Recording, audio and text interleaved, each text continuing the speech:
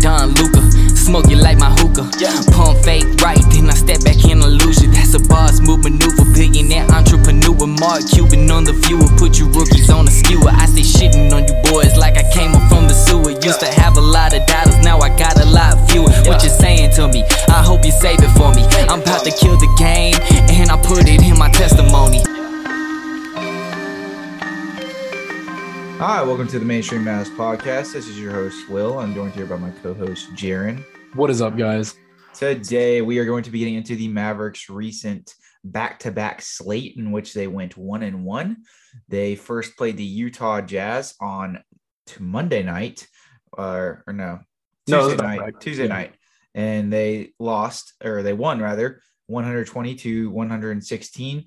Then they lost to the New Orleans Pelicans the following night, where Luka Doncic subsequently went out of the game in the third quarter after continued aggravation of a thigh strain that he sustained that he had been playing through the last few games. We don't necessarily exactly know where he sustained said injury, but he had been playing through it, and you could see it was a pretty discernible distinction that something was wrong or something was up there. The last couple of games, he had been wincing in pain after, multiple possessions. It finally, I don't know if he just tweaked it or what, but it got to a point to where it was too insurmountable. He ended up missing the rest of the game. The Mavericks were already down at in the first half by 16. At one point, the Pelicans lead got as large as 19. The Mavericks had a valiant effort to try and come back late in the game, but a flurry of CJ McCollum threes down the stretch, of course, negated that comeback attempt, and the Mavericks ended up suffering a 1-1 slate in this recent back-to-back. Jaron, what were your immediate thoughts just from these last two games? Any generalizations you have before we get into the podcast? Yeah, I mean, I think, I feel like we've said this one too many times this year, and I feel like we've mentioned it post-Kyrie trade, but this is one where you kind of have to ask yourself, are you still in the same boat as you were, say a month ago, 2 months ago? Like, there's just some common similarities with this team that we thought wouldn't translate after the trade deadline, and clearly they're here and they're very prominent. I don't know. I'll say this, two very weird games. The Jazz game was one where I felt like played good but played bad. I don't really know. I know we're going to dive deeper into it, and of course this Pelicans game just kind of felt weird all night. One where it was just sort of an off night. It's a back-to-back, of course, so a quick turnaround going to New Orleans, but I don't know, weird games. I felt like it was a must-win in New Orleans just for standings and playoff recollection and everything. Every game down. The next 16 games are all must-wins. Yeah, exactly. Yeah, well, yeah, from going on out, yeah, it has to be. But I thought this was one where you had to pretty much go 2-0, especially getting one on the Warriors for the 5th seed, whatever it was. Of course, we go 1-1 in this stretch. And yeah, I mean, like I said, just two very weird, I don't even know. It's just weird feelings. Not anything too negative to take out of the games. There's some things you can pull out of the Pelicans game, but not anything, positively amazing you can pull out, not anything super negative you can pull out. It's just two weird games.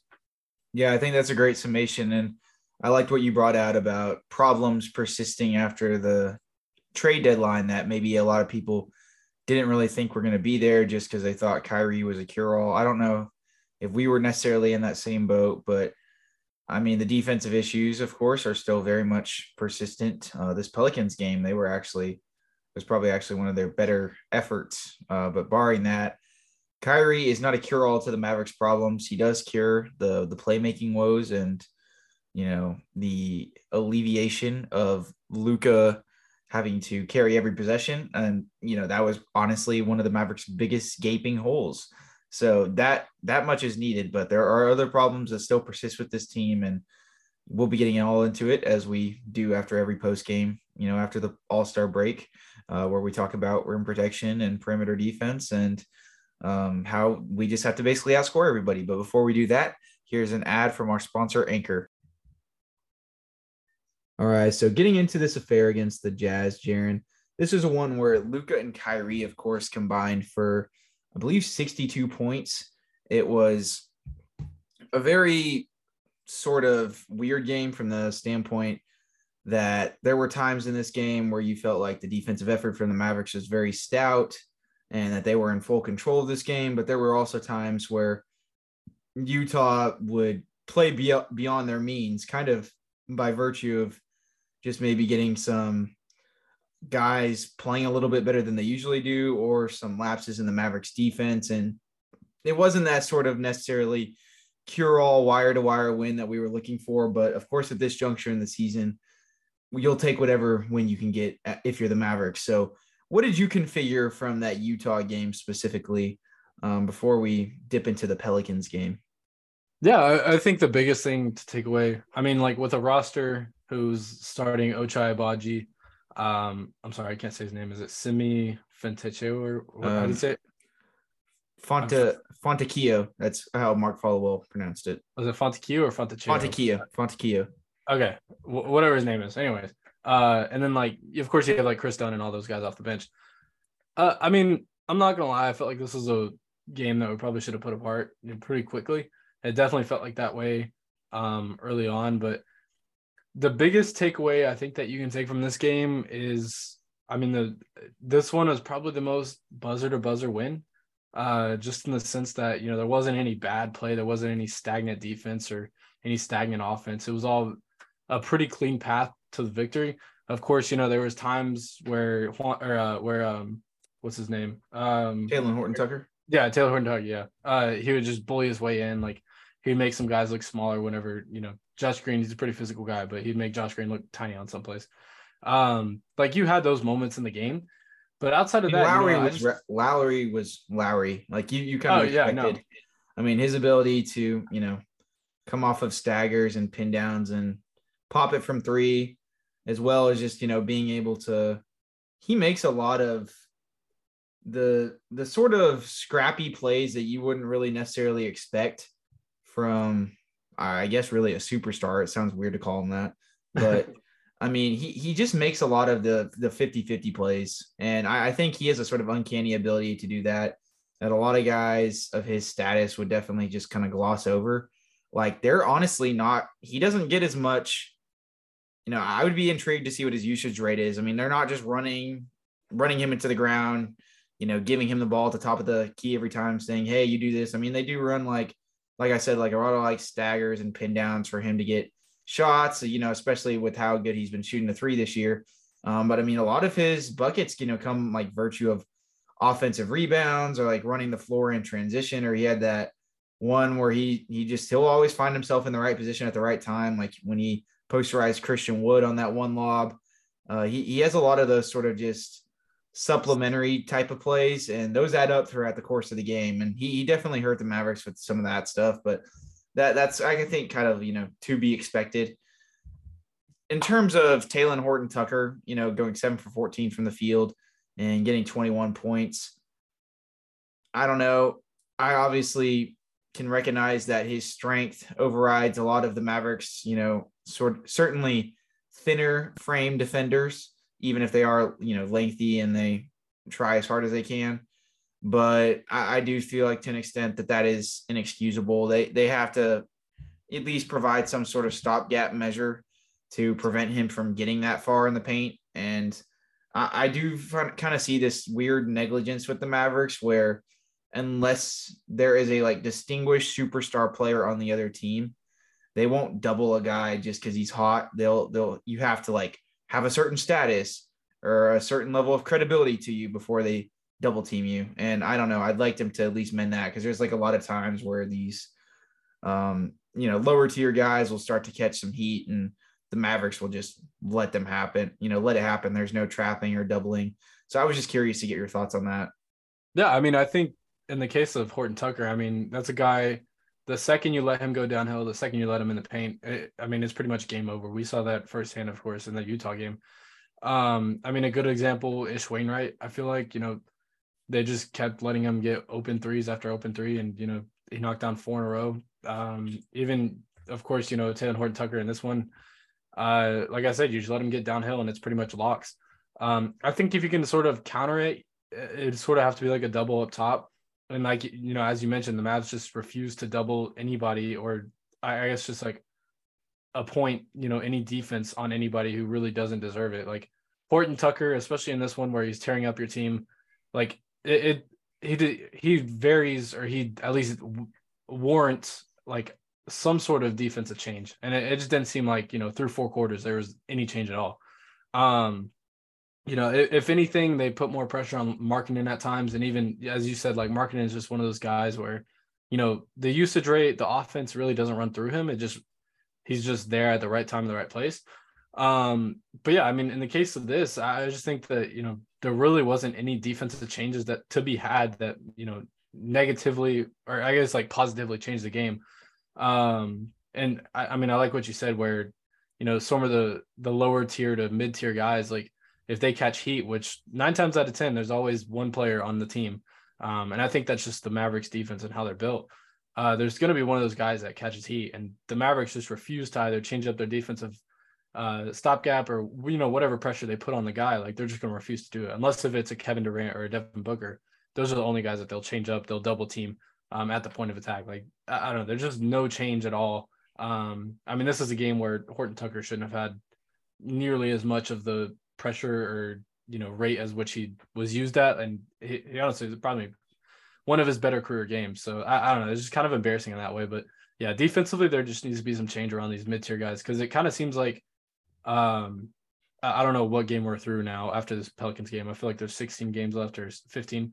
Quick math, that is going to be 66 games. We're 66. Yeah, like through 66 games, I mean, there's probably more than 75% of these games that we've played where, I mean, how many, off the bench guys have just dropped? At least one per game usually cracks. Yeah, exactly. And I don't know. It's just at some point, like you have to look to your defense, and like I just don't think the Mavs are doing that. Yeah, no, 100%. I mean, just if we can at least relegate role players to being role players, if that, if this defense can at least do that, and that could work leaps and bounds, because we're always trying to configure some sort of solution to the Mavericks' defensive woes. And I mean, honestly, there really isn't one. You can mend some things rotationally, but there's no overarching, like huge, big solution. You can provide some stopgap measures, of course, but that the only big solution is going to come in terms of a change of personnel. But in terms of like helping around the edges, like this is one thing you could do. So I mean, I don't know. I propose this to them in terms of how the Mavericks played in that Jazz game. Like I said, like I thought that they played relatively decent defense for what it's worth on most of the guys that warranted respect. They definitely they kept a pretty keen eye to Lowry rather. It didn't really matter. I mean, he still went off and he was on one from 3, but I mean, they were still definitely bringing 2 guys at the rim when he was getting downhill, and they were doing a good job just trying to make him pass out of certain possessions. The Jazz ended up shooting 15 to 44% on 3, which isn't really great percentage wise. I mean, it's average at about 34%, but it is a decent amount of threes.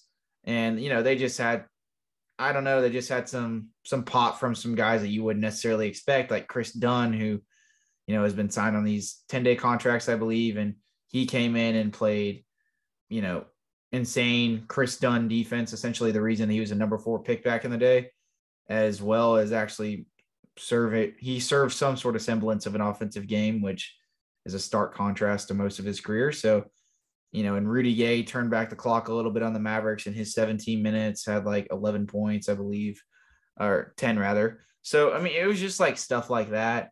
And I thought that they maybe could have been a little more attentive to, but other than that, I mean, they were playing a less than fully healthy Jazz team. They were without Sexton. Without Walker Kessler. So, I mean, they're missing some of their best players here. So from that perspective, Jaron, was it disappointing from a Mavericks perspective that they couldn't put this team away a little more handily? Or do you think that the Jazz kind of just got lucky with some of their role players' performances? There's some drawback to both of those sort of questions. I think that this is one where, you're not mad at the score, but it's definitely one where, there's a roster with Chris Dunn, Ochai Abaji, as I mentioned at the top of the podcast, like all these sort of no-name type guys. Ochai Abaji, of course, he can make a name for himself. He's only a rookie, but like sort of these guys that haven't had a big role in the NBA are kind of coming in and, looking like average to good role players whenever they're playing the Mavericks. And I don't think that this is, the Mavericks had a really good offensive game. I know that you said they had a decent defense game, or at least one of the better defensive games. No, I mean, I think they played decent from the perspective of contrary to the Pelicans game, right? Yeah. I thought the rotations were a lot more crisp. I thought that guys were giving more consistent effort. And I don't know if it was as reflective on the stat sheet, given the Jazz scored 116 points and, et cetera. But I do think that things just in general looked better. I don't really I would tend to agree. I don't think there was as many overarching themes that you could take away. Even still, the same struggles that we saw, like the fourth quarter collapse, like the Jazz almost came back and at least put a foot through the door and said that we're still in it. But after all, the Mavericks did pull it out. The second half, or the end of the first half struggles, like all these sort of, narratives that we've come to normalize, I guess, through this season, definitely played an effect in this game. I don't think there's, anything outside of the norm, I guess is what I'm trying to say, is like they played a good game. And yet, role players, Chris Dunn, a guy who's been out of the league for the last year and a half, like guys like this were just able to, find a name and really put their name in the door. And I mean, that was kind of a weird analogy, but Damian Jones, like guys like these just, having a role, I guess, through this game. And I know that that's a beat up roster. These guys are going to have a role just as is, but they looked like a sizable or a feasible role player when playing. I mean, like they looked like just as good of a team. Like they looked very comfortable. Yeah, exactly. Like I know that, that's a good team, like just team in general. Like I want to say before that game, they were the 8th seed or 9th especially seed. Before the trade deadline, Yeah, like I don't know how they're in that spot, but that's just a good team. It's a well-coached team. And I guess they looked it, is what I'm trying to say. They looked like a well-coached team. This was definitely one where, you have Kyrie and Luka spearheading the game.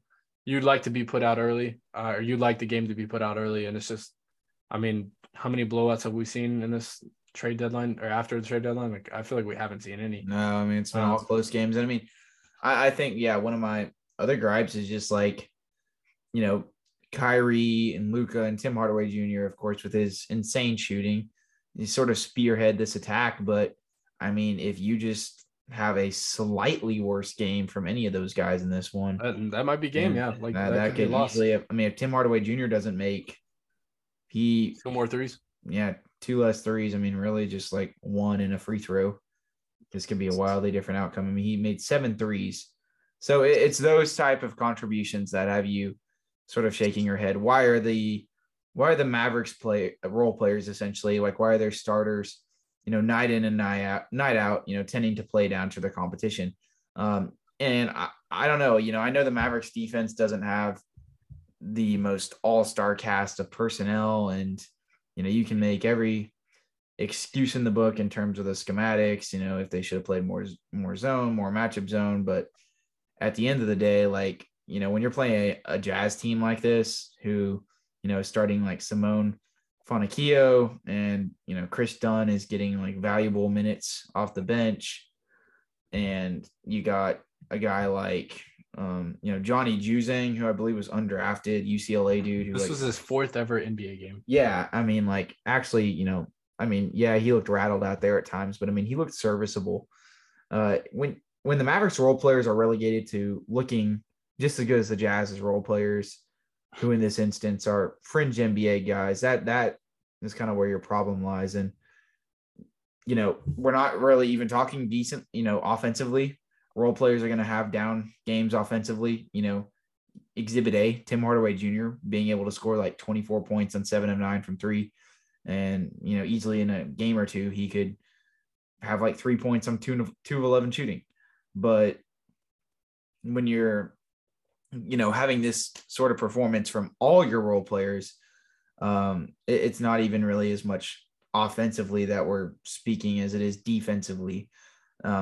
They're just inability to step up to the competition. And I mean, that seems to be an ongoing theme against a lot of these teams, it's like if it's not a nationally televised game, if the Mavericks don't have something to get up for, if they have a lead, the defensive intensity just has a certain drop off to it. And I mean, like I said, I thought that they were crisp on their rotations, but there were definitely some times where, I thought that maybe they could have closed out harder. They, could have put a little more one-on-one effort in terms of defending guys. I mean, not even to mention, I thought about this out of nowhere, but I mean, Jordan Clarkson, he wasn't even playing for the Jazz. Oh, yeah. I mean, he still remained with them post-trade deadline. So, I mean, they were really without a lot of guys tonight. But yeah, like in those instances where you could step up to the plate a little more in defense, they have got to do that down the stretch. And I mean, I don't really have any sort of confidence bouts in terms of their ability to get up for big games during the playoffs, but in terms of like maintaining leads and this whole sustainability complex, like that stuff is built up in the regular season, and they got to lay the foundation and the groundwork right now against like some of these lesser opponents, and they're simply not doing it. They night in, night out, play down to their opponent almost every time. You can come up with the whole, identity change. Kyrie just got traded to the Mavericks excuse. I kind of get that to an extent, but I mean, he's fit fairly seamlessly. At this point, it's, a lot of this lies on, a little bit on Luka's shoulders, his defense, a lot of, on the role players' shoulders, but just as sort of just the vibe around the team and the general state of the team and how they get up for certain games. If we're going to look at this from a narrative perspective. Yeah, I mean, you have two great examples of that basically over this back-to-back stretch. A Jazz team that, we've mentioned the roster again, depleted to say the least. And then this Pelicans game where, Zion Williams is out, Brandon Ingram goes down late in the game. Like the number of guys, aren't playing for that team, which I guess, leads us to a good transition into talking about that Pelicans game. Definitely a game where, it seemed like it was all going right. It seemed like it was all going well. I want to say they jumped out to an 8-point lead within the first 5 minutes of the game, and very quickly, it all fell apart. And I want to say at one point in the game they were down by 19, and pretty much through the whole entire game they were down by 19 or at least 10. And I feel like some of the comeback was just a desperate Mavericks team. Late in the game, you have to make a run for yourself, and that's exactly what they did. They cut it within 3 or 2, something like that, at one point, and then of course, pulled out. But I just think, playing down to your opponent, it's a big narrative. It's a big talking point, something that, you can't really cover, especially in a 2-game pod where you're, sort of gathering them all together. But this is two great examples of that. Like I said, a depleted Jazz roster, and then a Pelicans team that's kind of beat up. Yeah, I mean, I don't really tend to say that they play down to their opponent in the Pelicans game near as much because of the Luka injury, as well as Maxey being out, as well as I'm forgetting one of the guy, Reggie Bullock. He was out, so there was a plethora of injuries on both sides. The Pelicans, for example, didn't have Jose Alvarado. Brandon Ingram left the game, I believe, after the second quarter. Zion, of course, was still out. So these were two heavily depleted rosters injury-wise. But nonetheless, the Mavericks still, were down for a majority of the game. They were down 16 at halftime, and they were just hard-pressed to be able to find any sort of semblance of an offense with Luka's limitations. And it was exemplified in those first 3 quarters where in those first 3 quarters, I mean, the Mavericks only had 43 at halftime. They only had 65 going into the fourth quarter. And luckily, they were benefactors over some hot shooting, especially in that fourth quarter period. And they had suffered the sort of second night back-to-back shooting woes most of the game beforehand. But they were able to turn the corner from that perspective. And I think they ended up finishing the net on 3, going 16 of 46. And a lot of those were in the fourth quarter. But I mean, I think a lot of people would have a tendency to be like, oh, we just had this whole Kyrie trade. We're not going to have the same problem still of, us having to win by virtue of our one-dimensional 3-and-D role players, right?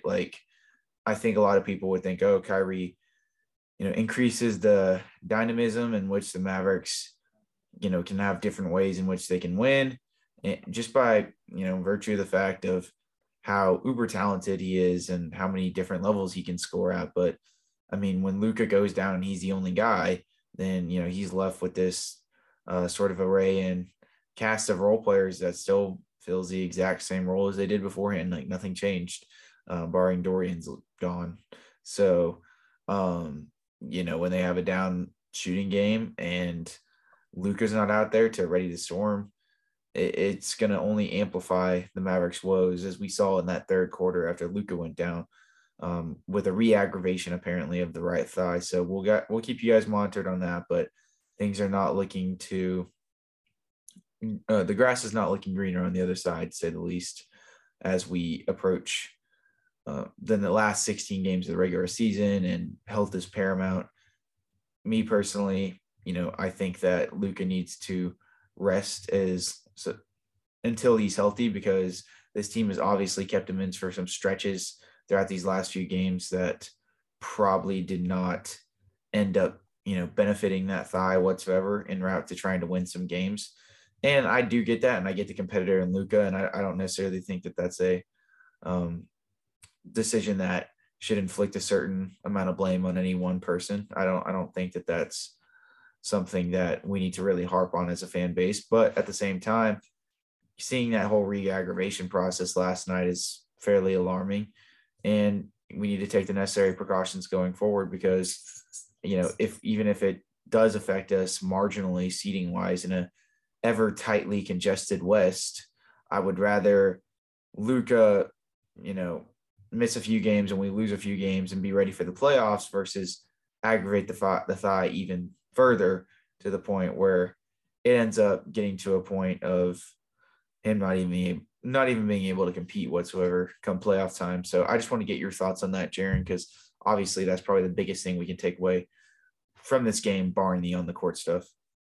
Yeah, I mean, I think it has to beg the question, the previous 40 handoff games, pre-trade deadline, or I guess 50 at this point.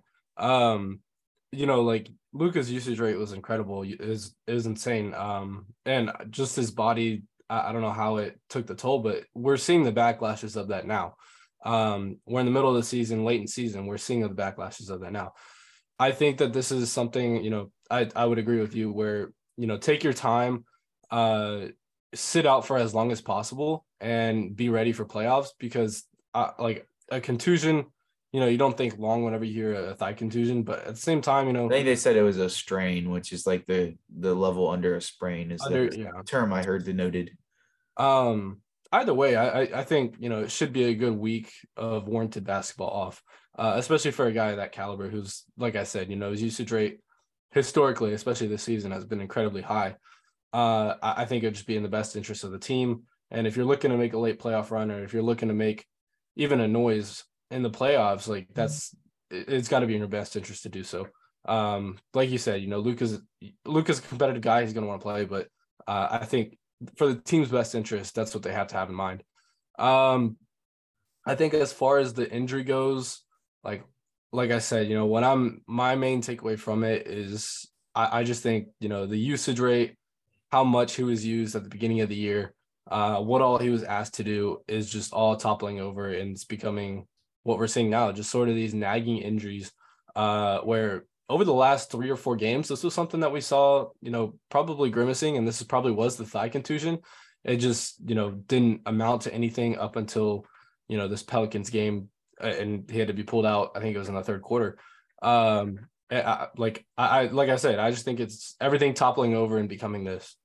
Yeah, and for those that are in the crowd that he should just tough it out through the injury and it's going to cost the Mavericks games and everything of that nature, I mean, I would reckon that the Mavericks were more negative benefactors when he was in there than he was, just playing through it, because with him as the focal point of the offense, the way which he has to operate and the dexterity that he relies upon to, make those Euro steps and passing out, going full speed, as he's trapped in the paint, things like that, they require a lot of, mobility and agility, things of that nature. And if you've watched him, especially last night, it was sort of a microcosm of the last few games at large, but particularly last night, he was just unable to move the way in which you would even hope. Like, it wasn't even like 75 to 90%. It was like he almost looked as if he was like 30 to 50% in terms of the way in which he was able to move out there. And, defensively, it was a complete nightmare. I mean, there was like almost no effort given, but it didn't even seem like you could blame the guy because of how hurt he was. But offensively, I mean, he was still trying to expose every single nook and cranny he could. He was, ever savvy in terms of his basketball approach to dealing with an injury. He was, using all the rip throughs in the post, trying to bait foul calls. He was still acting as the focal point of the offense. And I mean, it worked at times and he got to the free throw line a little bit. But him just not being able to move the way that he wanted to, or for that matter, the Mavericks need him to, definitely negatively, adversely, affected the team. And you could see that, in that first, second, third quarter when the Mavericks just had, in that third quarter when Luka played too, of course, but when they just had a sort of huge inability to be able to create any sort of offense when Luka was on the court, because him being so immobile, I mean, that basically, messes up the play from the start. Because if he can't get to the designated spot to, start the exact play at the right time, then it kind of just throws off the movement of the shooters. And you definitely saw that, the Mavericks offense had a tendency to lack spacing, and it seemed all conglomerated together in that first, second, third quarter. Jaron, what do you think was the reason that the Mavericks suffered those offensive woes through those first three quarters? I think it's a mix of just being slow, being off kilter. I mean, they were coming off a back-to-back, but as I said at the top of the podcast, that I view that game as a must-win. I mean, pretty much from tip-off, outside of those, odd first 3 minutes, like there really wasn't any effort to win up until, of course, the end of the fourth quarter. I think it's it's sort of a composition of, Luka being hurt. He draws so much attention and he does so much for your offense. With him being hurt, it just limits, basically 75% of what he can do, or at least that's what we saw last night, was 75% of what he could do was pretty much limited. And you rely so heavily on that. I think it sort of drawed a different attention away from the team. And, even still, if Luka's on the court, he's going to draw a certain attention just being, on the court himself. But, whenever he's still trying to do everything that he does so well, it just sort of creates a block kind of in a string. Like it's not flowing right. It doesn't look pretty. And that's exactly what we saw. Defensively too, same thing. We've seen Luka, even when healthy, doesn't, give the best effort on defense at times. And whenever he's hurt or whenever he has something nagging at him, it gives him more of an excuse to do so. And that's kind of what we saw. Just late getting back, the usual Luka stuff, arguing with refs. We saw him get his 15th tech. I think that was out of frustration more than anything. And I mean, he's going to have to be straight as a whistle from here on out, because 16 and you're gone for a game. And then after that, you're gone for any game that you do get another technical.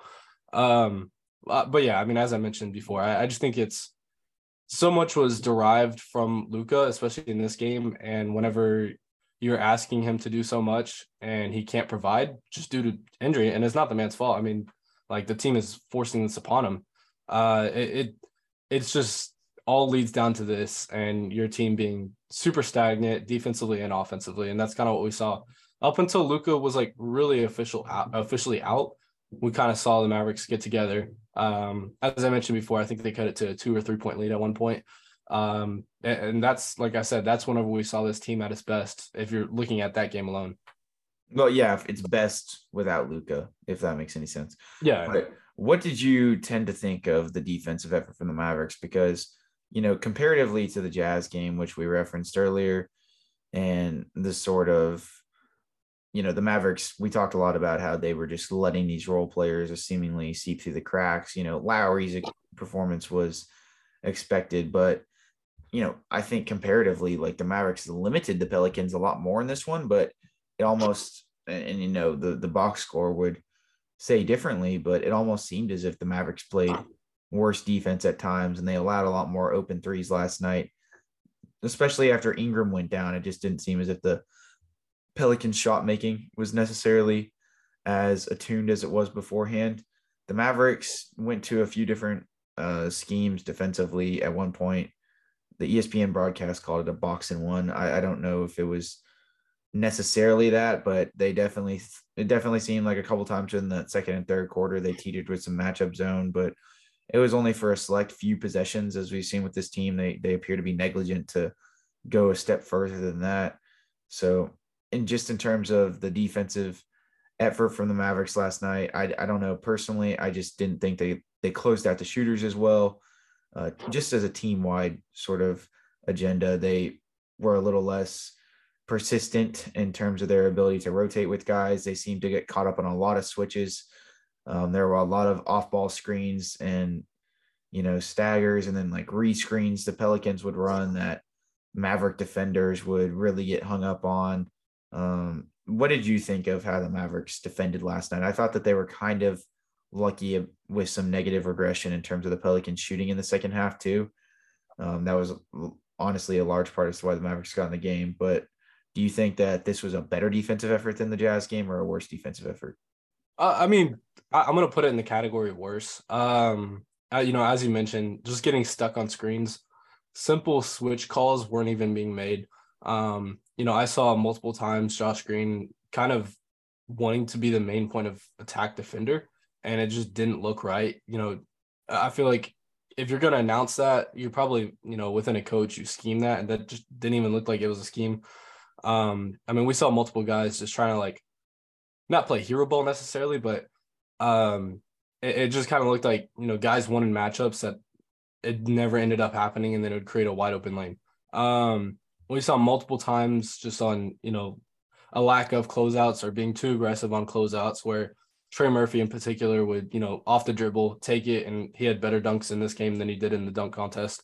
I think that on top of, Hernan Gomez, he had his moments, Brandon Ingram, he's going to get his work. But I think it was just, a due diligence of just guys really not partaking in the defensive side of things. I think, it starts, who's your number one defensive guy in the starting lineup? Probably Josh Green. Whenever Reggie Bullock's not in the lineup, it's got to be Josh Green. And I saw multiple times where Green just, refused to either switch or refused to pick up a man. It just, like I said, it started from the top and it all fell apart from there. I know, as you mentioned later in the game, it kind of looked like the defense was a little better, but I would, I know that you said it was kind of negative regression in shooting, and I would agree with that. It kind of seemed like whenever Brandon Ingram went down with that ankle sprain, that all of a sudden, the Mavericks were back in it. Guys weren't knocking down shots at the volatility that they were earlier. And, even still the wide open corner shots that we would come accustomed to seeing, weren't being made. And on the other side of things on offense for us, those kind of shots were being made. But yeah, I just think it's a conglomerate of, being a second night of a back-to-back, I guess if you want to tally it that, and also just, lack of communication. I think if you're going to play such heavy team defense, especially in a zone, communication has to be the number one thing. We saw that last year, kind of that was their staple point was, communication and being together. And I'm sorry, but it's just nothing compared to that. And this is a prime example of it if you're going to look at such a negative game defensively. Yeah, no, the way that you distinguished how much of a stark contrast this team is to last year is really key, just in terms of the communication and the, guys calling each other out on switches, things of that nature. We just haven't seen it as prominently. But to their credit, I think that they amended that a little bit in that third and fourth quarter. We saw guys bumping off each other. It was the same in the Jazz game too, where we saw them try to up the ante and intensity in the third and fourth quarter. But, in the NBA, there is 48 minutes in a game, not 24. So the Mavericks seem to have a fallacy in their mind that they can only play certain stretches of the game and, gloss over lesser opponents or injury riddled things of that nature. And I just don't know when they're going to shake this complex out of their head. I don't know if that's me being like negligent from a fan perspective and being like and thinking that my team is better than it is, but there's just been too much of, data and a sample size to disregard the fact that this team, time in, time again, has a tendency to just gloss over opponents that typically they're either better than or they are better than because some of the opposing team's best players are missing. So I don't know. I just hope that it gets fixed during playoffs, because even if they're not playing somebody that they're necessarily better than, there will be, I'm hopefully I preface, there will be times where they have a sizable lead and they're going to need to keep their foot on the pedal. And that's something that they have obviously not been accustomed to this season. But nonetheless, if we want to get into some of the player performances from these last two games, we obviously kind of gave a little bit more of a quick debrief on both of those games than we typically do, but it's just sort of that's just sort of the nature with these podcasts. And, in these back-to-backs, we can't go too in depth or else we'd be here for like 2 hours. But nonetheless, Jaron, we'll start with Josh Green, since you actually were just bringing him up and things of that nature. You obviously talked about how, and I kind of wanted to get you to clarify a little bit exactly what you're saying when you were talking about Josh Green being, or, maybe having too much overconfidence in his defensive abilities at the moment. Like, could you just elaborate upon a little further what you meant when you were saying that he was taking these defensive assignments or not letting guys switch for some of the people at home? Yeah, I mean, I think it's kind of hard to explain, but yeah, I mean, just a simple, switch on a screen or whatever it was, he would stick to it, and it would lead to a double where a double isn't warranted. And it, of course, it led to a wide open guy in the paint. In particular, in this Pelicans game, Valanciunas, he got in foul trouble really early. So Josh essentially was switching he wasn't switching and then another guy basically acted as if he was switching. Like whenever he should have switched, he didn't. Yeah. Or yeah. Likewise on the other side of it, whenever he should have switched, he didn't. I think it was just kind of a conglomerate of that, and being vocal, didn't really see him do that. He still had his effort defense, and like effort rebounding on the boards and everything. But in terms of team defense, it was, not pretty looking at these last two games. Yeah, I know. And there was like one possession where he got crossed fairly bad in that first quarter, but I think the opposing player, I think it was either Ingram or McCollum, ended up missing the shot, but he got shook. I don't know. Maybe that's the Jazz game. These last two games have clouded my mind in terms of what exactly has happened. But nonetheless, I would definitely agree, just as an overarching theme, that Josh's defense has fell off ever since the whole, not being in the starting lineup thing and things of that nature. And, he's just seemingly hard pressed to be able to find his offense again. He's still, being willing to take threes at a decent clip, but there have been times where we've seen him shy away a little bit. And as well as that, he's just not attacking mismatches as prominently as he was at one point. And the unaggressiveness, I don't know exactly what the word would be there, but the unaggressiveness is, coupled with him diverting more so back to that over aggressive, fouling too much defense that we talked about before the season started, that he was going to have to hone in on and really try and control, go from chaos essentially to controlled chaos, something that he got, ever so savvy at. He kind of looks like the Josh Green of last year at times. And do you think that we can attribute this to Jason Kidd and him removing Josh Green out of the starting lineup for those two games, and then, subsequently putting him back in? Or is this, does this lie on Josh Green and him just having confidence woes as a young player in this league? I'm going to say it flat out. If there are people making excuses, you shouldn't. Like, this is an NBA player at the end of the day. It doesn't matter. You're still competing for every spot that you earn. It doesn't matter if a coach pulls you out of the starting lineup for 2 games, 3 games, and then submits you back in. I know it was kind of a weird scenario where, Holiday had only played 1 game on the Mavericks and then was submitted in that starting lineup. either way, you have to put that behind you. And it kind of seems like if that is the reason why his defense and offense has sort of fallen off these last, week, 2 weeks, at some point you have to put it behind you. And at some point you have to grow and move on. I think that this is more so just a player issue, more so, a guy dealing with some confidence issues. He's being relied upon with a huge role ever since Dorian was traded. Like I said, he's having to be most of the time the main defender on some of the best guys in the league. And, he can do it consistently. I just think over time, like I'm interested to see this in a playoff series because over time, it kind of seems like he gets worn out. And this is a great example of it, a stretch where he's being relied upon heavily, especially with Bullock being out, it's kind of looking a little blocky at times. It kind of seems like he needs that sort of second defender, just sort of like, a duo, I guess, defensively, where Dorian needed Reggie. I guess he needs Reggie in a sense because, I don't know, if I'm pointing towards anything, it kind of seems like whenever Reggie was taken out, it just fell off a cliff defensively. Well, I mean, Reggie's only been out like for one game. I know, but it still looks like it's fallen off a cliff defensively. And even still, Reggie or Josh Green, he's dealt with his troubles really over the last 2 weeks, like I said, but it just looks very amplified and very, microdosed, or I guess macrodosed, I guess, if you're looking at that point in these last 2 games.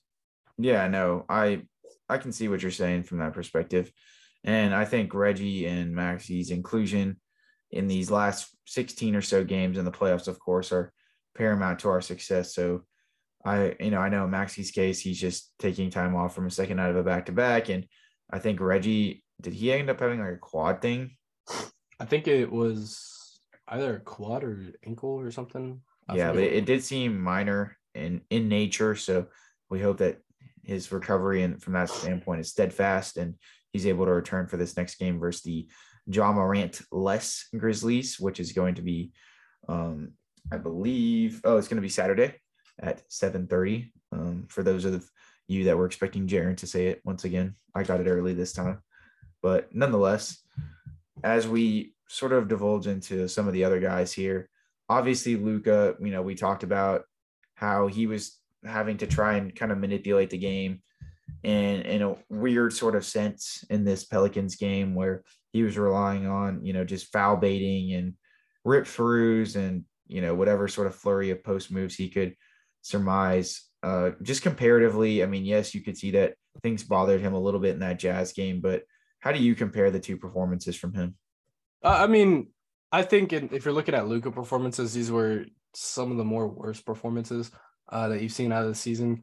I think more so that Jazz game, I maybe have had that may have been the quietest, like 29-point performance I've ever seen. One where he looked laborsome at times, and then other times he looked like he was assertive.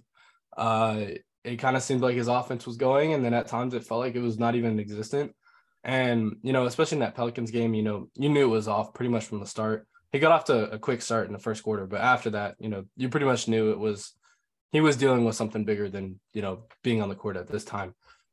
Within this Jazz game, being able to score within the offense, flow within the offense was really key, even pushing the ball in transition at times and even scoring off transition. Usually he's the facilitator on those possessions, but, he was able to score at times off those, pushing ball in transition, whatever it was moments. Kind of in this Jazz game or in this Pelicans game, like none of what Luka could do was pretty much, available. As I mentioned, whenever we were on that segment, I think the injury just pretty much pulled everything that we need and asked of Luka pretty much out of that game. And I mean, I guess you can write it off if you want to. Personally, I would tally it under the, questionable games where you can at least make an excuse for it. But in this Utah game, I don't think he had the best game ever. But as I mentioned before, he had a quiet 29, something that you look on the box score and you're like, didn't even realize that happened.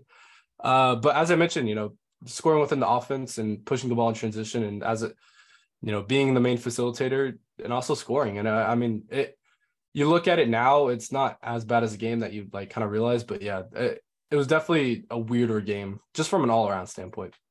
Yeah, you did make a good point about how he was able to push the ball in transition up to Kyrie. We're seeing that the ebb and flow of the Mavericks transition games start to kind of come to a premium here as they increase their pace ever marginally since the Kyrie trade, of course. So that is definitely something that I was happy you were able to distinguish. Nonetheless, speaking of that, let's just go ahead and talk about Kyrie these last two games. Essentially, he's had, I believe, what is it? He's had essentially 60 combined points in these last two games, and he has been the main reason for the Mavericks' ability to actually keep that thing close. Of course, in the Pelicans game and in that Jazz thing, he really served as the closer and really was able to sort of keep the tide rolling in both fourth quarters. Just, he's obviously has the highest points per game in fourth quarters in the NBA, and his shot making and comfortability, especially in those non-Luka minutes with other Mavericks role players, is really starting to come at a premium. We're seeing him take a little bit bigger of a step in the offense. Even a couple games ago when he was still scoring a lot, he seemed as if he's, he's been diagnosed as the point of attack ball handler for the Mavericks, particularly when Luka's out. And even when Luka was injured, he was taking a little more of the burden. You could see that he probably understood that, and he's been doing a fairly good job of that. So I just wanted to get your thoughts and tidbits on how he's fared these last two games, especially last night where it looked very bleak for the Mavericks at times, but Kyrie's fourth quarter scoring and, his ability to, come off staggers and drain some threes in the waning moments of the game, as well as just being able to create offense for himself at all three levels, was probably the main reason that they stayed in the game. And honestly, they probably could have won if not for a flurry of CJ McCollum threes where he was just got increasingly hotter with every shot. Yeah, I mean, at one point, I think he scored 13 in a row to pretty much close out that game. But to go back to Kyrie, I think that, especially these last three games, I think that there's an argument to be made that these are probably the best Kyrie games that we've seen all season. One thing I think, people fail to touch up on is how much of a leader he can be, especially in those non-Luka minutes. And, of course, in the Pelicans game, whenever Luka went out, he kind of had to be the main focal point of the offense. And he was able to do that and then some. He kind of pulled the Mavericks out of a hole that they dig themselves. And, they ended up losing, of course, but this is one where at times it looked like, okay, if we pull this one out, you just walk out and you say, thank God we pulled that out. But it's really due to Kyrie. We went on a big run whenever it was, the Kyrie offense, whenever Luka was out in that Jazz game. And it definitely still has its, woes. Like we've seen it fall apart at times. We've seen it get together. Like I said, it's not perfect. But definitely these last three games, I think we've seen more of a cleaner, especially the last two, we've seen more of a cleaner Kyrie, whenever he's in the offense or whenever he's dictating the offense, it looks a lot better than it has in sometimes past. Yes, and it seems like the Mavericks are more keen to being able to trust him in these scenarios. I mean, not that they weren't beforehand, but he seems as if he has the trust with his teammates and the confidence within himself, especially because there were times, where we called for him to take a little bit more heat in the offense.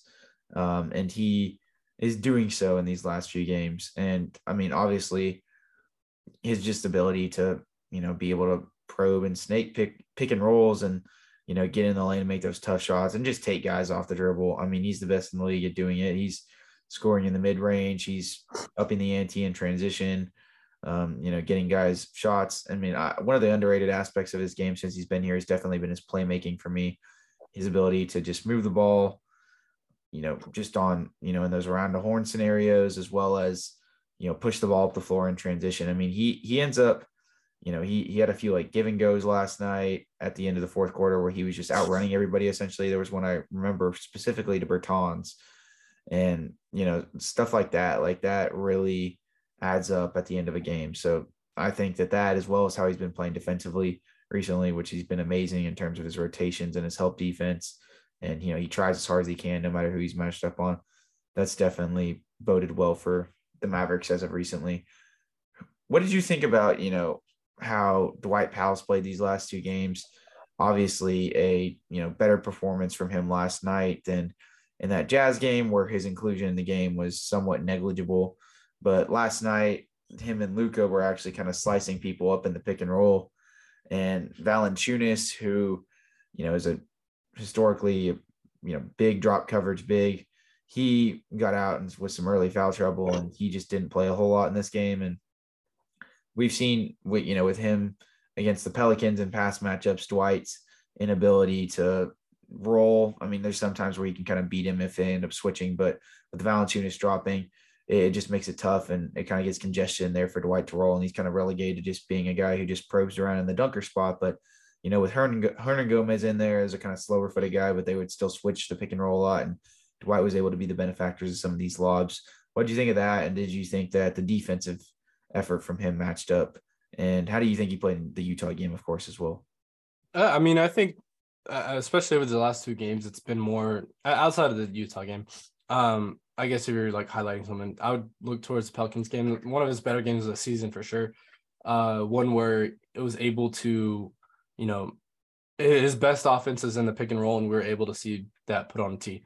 It kind of seemed like whenever Valanciunas went out, everything was on the table in terms of the pick and roll. He had multiple, sort of rolling to the hoop, getting his, usual dunks, whatever. He would have had a lot more too. Luka just kind of threw some errant passes, and it was a stupid turnover at times. Defensively through these two games, I think it's honestly been more of a better, a better sort of performance in these last two. At least in the Pelicans game. Again, the Utah game, it's just he doesn't really match up well against Markkanen. But particularly in this Pelicans game, even against Valanciunas, I felt like he was really effective. Valanciunas, of course, he got into that foul trouble early in the game, but even still, he never made, a print on this game. And, being so injury depleted that they were, you kind of expected him to be one of those guys that, is scoring in the 20s and stuff like that. We've seen it at least the past few times that we matched up against them, but even still, he never made a print on its game. And I think you have to point towards Dwight a little bit. I think, like I said, defensively, he's honestly played pretty good these last two games. Yeah, I would definitely tend to agree with you just in terms of Dwight's defense. From a team defense perspective, he is actually one of the only guys who is very keen upon rotating and, bringing that help side defense. And, and when the Mavericks diverted to running a matchup zone a little bit up when he was in those lineups, he honestly didn't look too bad. But of course, the man-to-man defense is still a point where the Mavericks are ever suffering. Anytime he gets switched onto somebody comparable that can, actually go head to head with him, then he ends up typically suffering the L in most of those matchups. And that's been something that we've seen, predominantly, throughout the whole season, but especially in these last two games. So conversely, Christian Wood, who a lot of Mavericks fans have been pining for minutes for, he's actually had a very good last two games, in my opinion. And, especially where I thought his defensive fit was definitely amplified, as we've talked about ad nauseum on this podcast, when the Mavericks diverted to playing him and Maxey together in that Jazz game.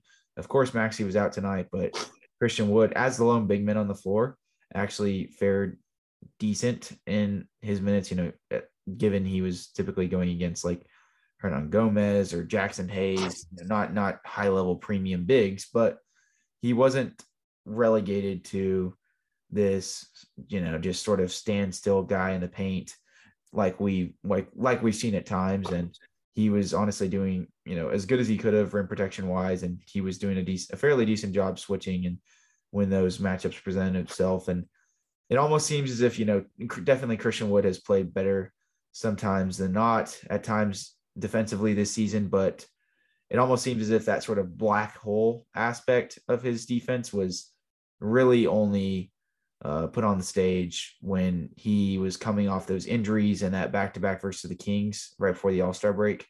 I honestly I can't really point to another specific point in this season where I feel as if he's played so bad defensively that he was just completely undeserving of minutes. And I mean, now I think that the narratives are starting to sort of circle around Mavs fans as his defense has at least been average to good in most games, that he should be playing over to Dwight Powell. So I just want to get your thoughts on his assertiveness offensively in these last couple of games, how he's exploiting mismatches, and while by virtue of that also not being, sacrificing the offense too much.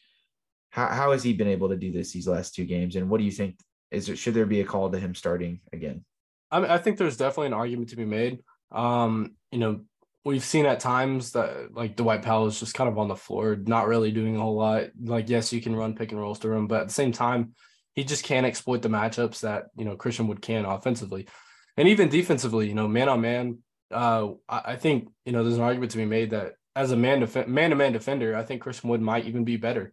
I get, the argument Dwight Powell is probably the best rotational big we have, maybe outside of Maxey, but even still, I think he's been serviceable to good in that role. And, whenever he's on the lone big, like as I mentioned, he's been pretty good. I think there's a real argument to be made, offensively exploiting mismatches, working within the flow of the offense was kind of the big thing. And we've seen that, and we've seen him, at times be really good. I still, notice it in that second half. Sometimes, matchups or sometimes schemes just aren't even applied to him whenever, he scores like 9 in the first half and then he scores 2, the rest of the game. Like we still see that every now and then. I don't know if that's him necessarily or just Jason Kidd going away from him. Defensively, I think that alone there's an argument to be made that he could play over he could play over Dwight, and honestly be pretty serviceable, if not better, than Dwight Powell with the minutes that he's given now. Yeah, no, I would definitely tend to agree with you there. And if we want to, actually piggyback and talk about Maxey, since I alluded to his fit with Christian Wood a little bit in, that segment where I was talking about how they could honestly be a lot better paired defensively together. And, the lineup data would prove that as well. And we've talked about that ad nauseum in this podcast as soon as Maxey got back. And of course, Maxey didn't play on that second night of a back-to-back. But nonetheless, I thought that he was fairly essential in that Utah game. He honestly had to play. It was weird because they kind of relegated him to freelancing on Olynyk a little more than, matching up Markkanen, head-to-head. I think that had the Mavericks, if they had another rim protector and Maxey essentially had the ability to act more as, that sort of freelancing, not wing, but, hybrid wing as well as big, that would be a little more well-suited. And he could definitely guard a guy like Markkanen, like head-to-head. I think that would be like one of the better premier matchups for him in terms just like size-wise and things of that nature. But unfortunately, the Mavericks really didn't have that luxury. So, he was matched up on Olynyk and a lot of the schemes, and he did get a few switches on the market and some other point of attack guys, but he did fairly well. Didn't really have the most high volume of shots in that one. I mean, he ended up finishing with 5 points, but still a solid game from Maxey nonetheless. And hopefully he's good to go in this next game. Tim Hardaway Jr. is a guy that has been absolutely on fire lately, and that continued in this Pelicans game. He kind of had some rough bouts, but he ended up finishing 5 for 12 from 3, 6 for 13 from the field. In the last 2 games, he is a combined 14 of 25 from the field, and he is a combined 12 of 21 from 3. So, I mean, he's scorching hot right now, whether it's, shooting those transition pull-up threes or within the flow of the offense. The Mavericks are running some different actions to be able to get him open. They're actually going to kind of getting fairly creative with some of these staggers and then reset screens that they're doing. With Tim will either be like the first or second, or typically the second guy on the stagger, and then he'll subsequently rescreen for the ball handler if nobody ends up getting open. And it's been leading to some wide open pick and pop opportunities. And I mean, he's been draining everything, man. And he's also playing good man-on-man defense, even if the rotational aspect has certainly lacked a little bit. Otherwise, there haven't been there hasn't been really certainly like a heavy dosage of contributors outside of that these last couple of games. I think we definitely need to give props to Jaden Hardy and his absolute posterization over Jackson Hayes. He came in and filled a role for the Mavericks last night with Luka going down, playing 17 minutes, scoring 11 points, 4 for 5 from the field.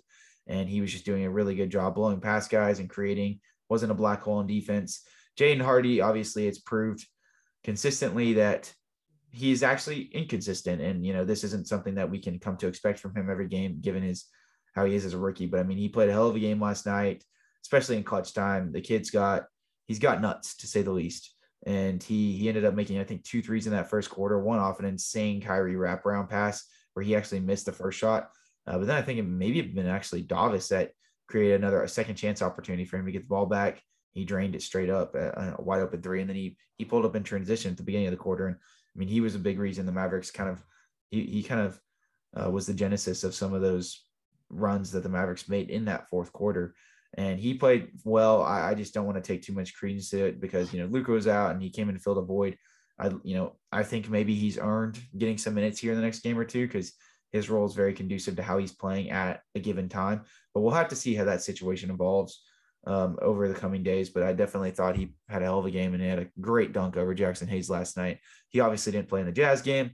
Davis didn't play in the Jazz game either, but he saw some of his first action after coming off of that injury that he has been dealing with. And he made 2 threes last night and he didn't look like a complete albatross on defense, which was welcomed. And he kind of just served as a ball mover and a guy that was running in transition for a Mavericks team that needed shooting and needed to get back in the game really badly. He rose to the occasion, but, very similar in the same vein as Hardy, just not something that you can rely upon game in and game out. But I thought both of those guys filled a certain void in the rotation that was lacking last night for what it's worth. Markieff Morris played sparingly in both games. Actually, he didn't even play in the Jazz game. I take that back, but he played like a few minutes last night, really didn't do much. Would be interesting to see how the Mavericks could use him without necessarily having to play him as a small ball 5, but I guess that debate is where it is. But it's good to see Christian Wood getting minutes.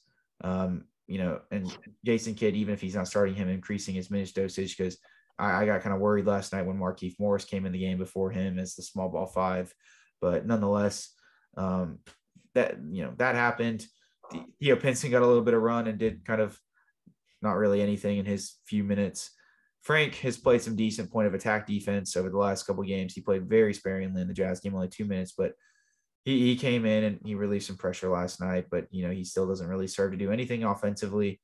And, when the Mavericks team defense tends to go down as a whole, Frank's defense definitely isn't as invaluable as it sometimes can be. He kind of seems to play down to the Mavericks with their bad defense as, with him as well. He's just not as fiery or competitive on that end, but, his inclusion has been fairly nice.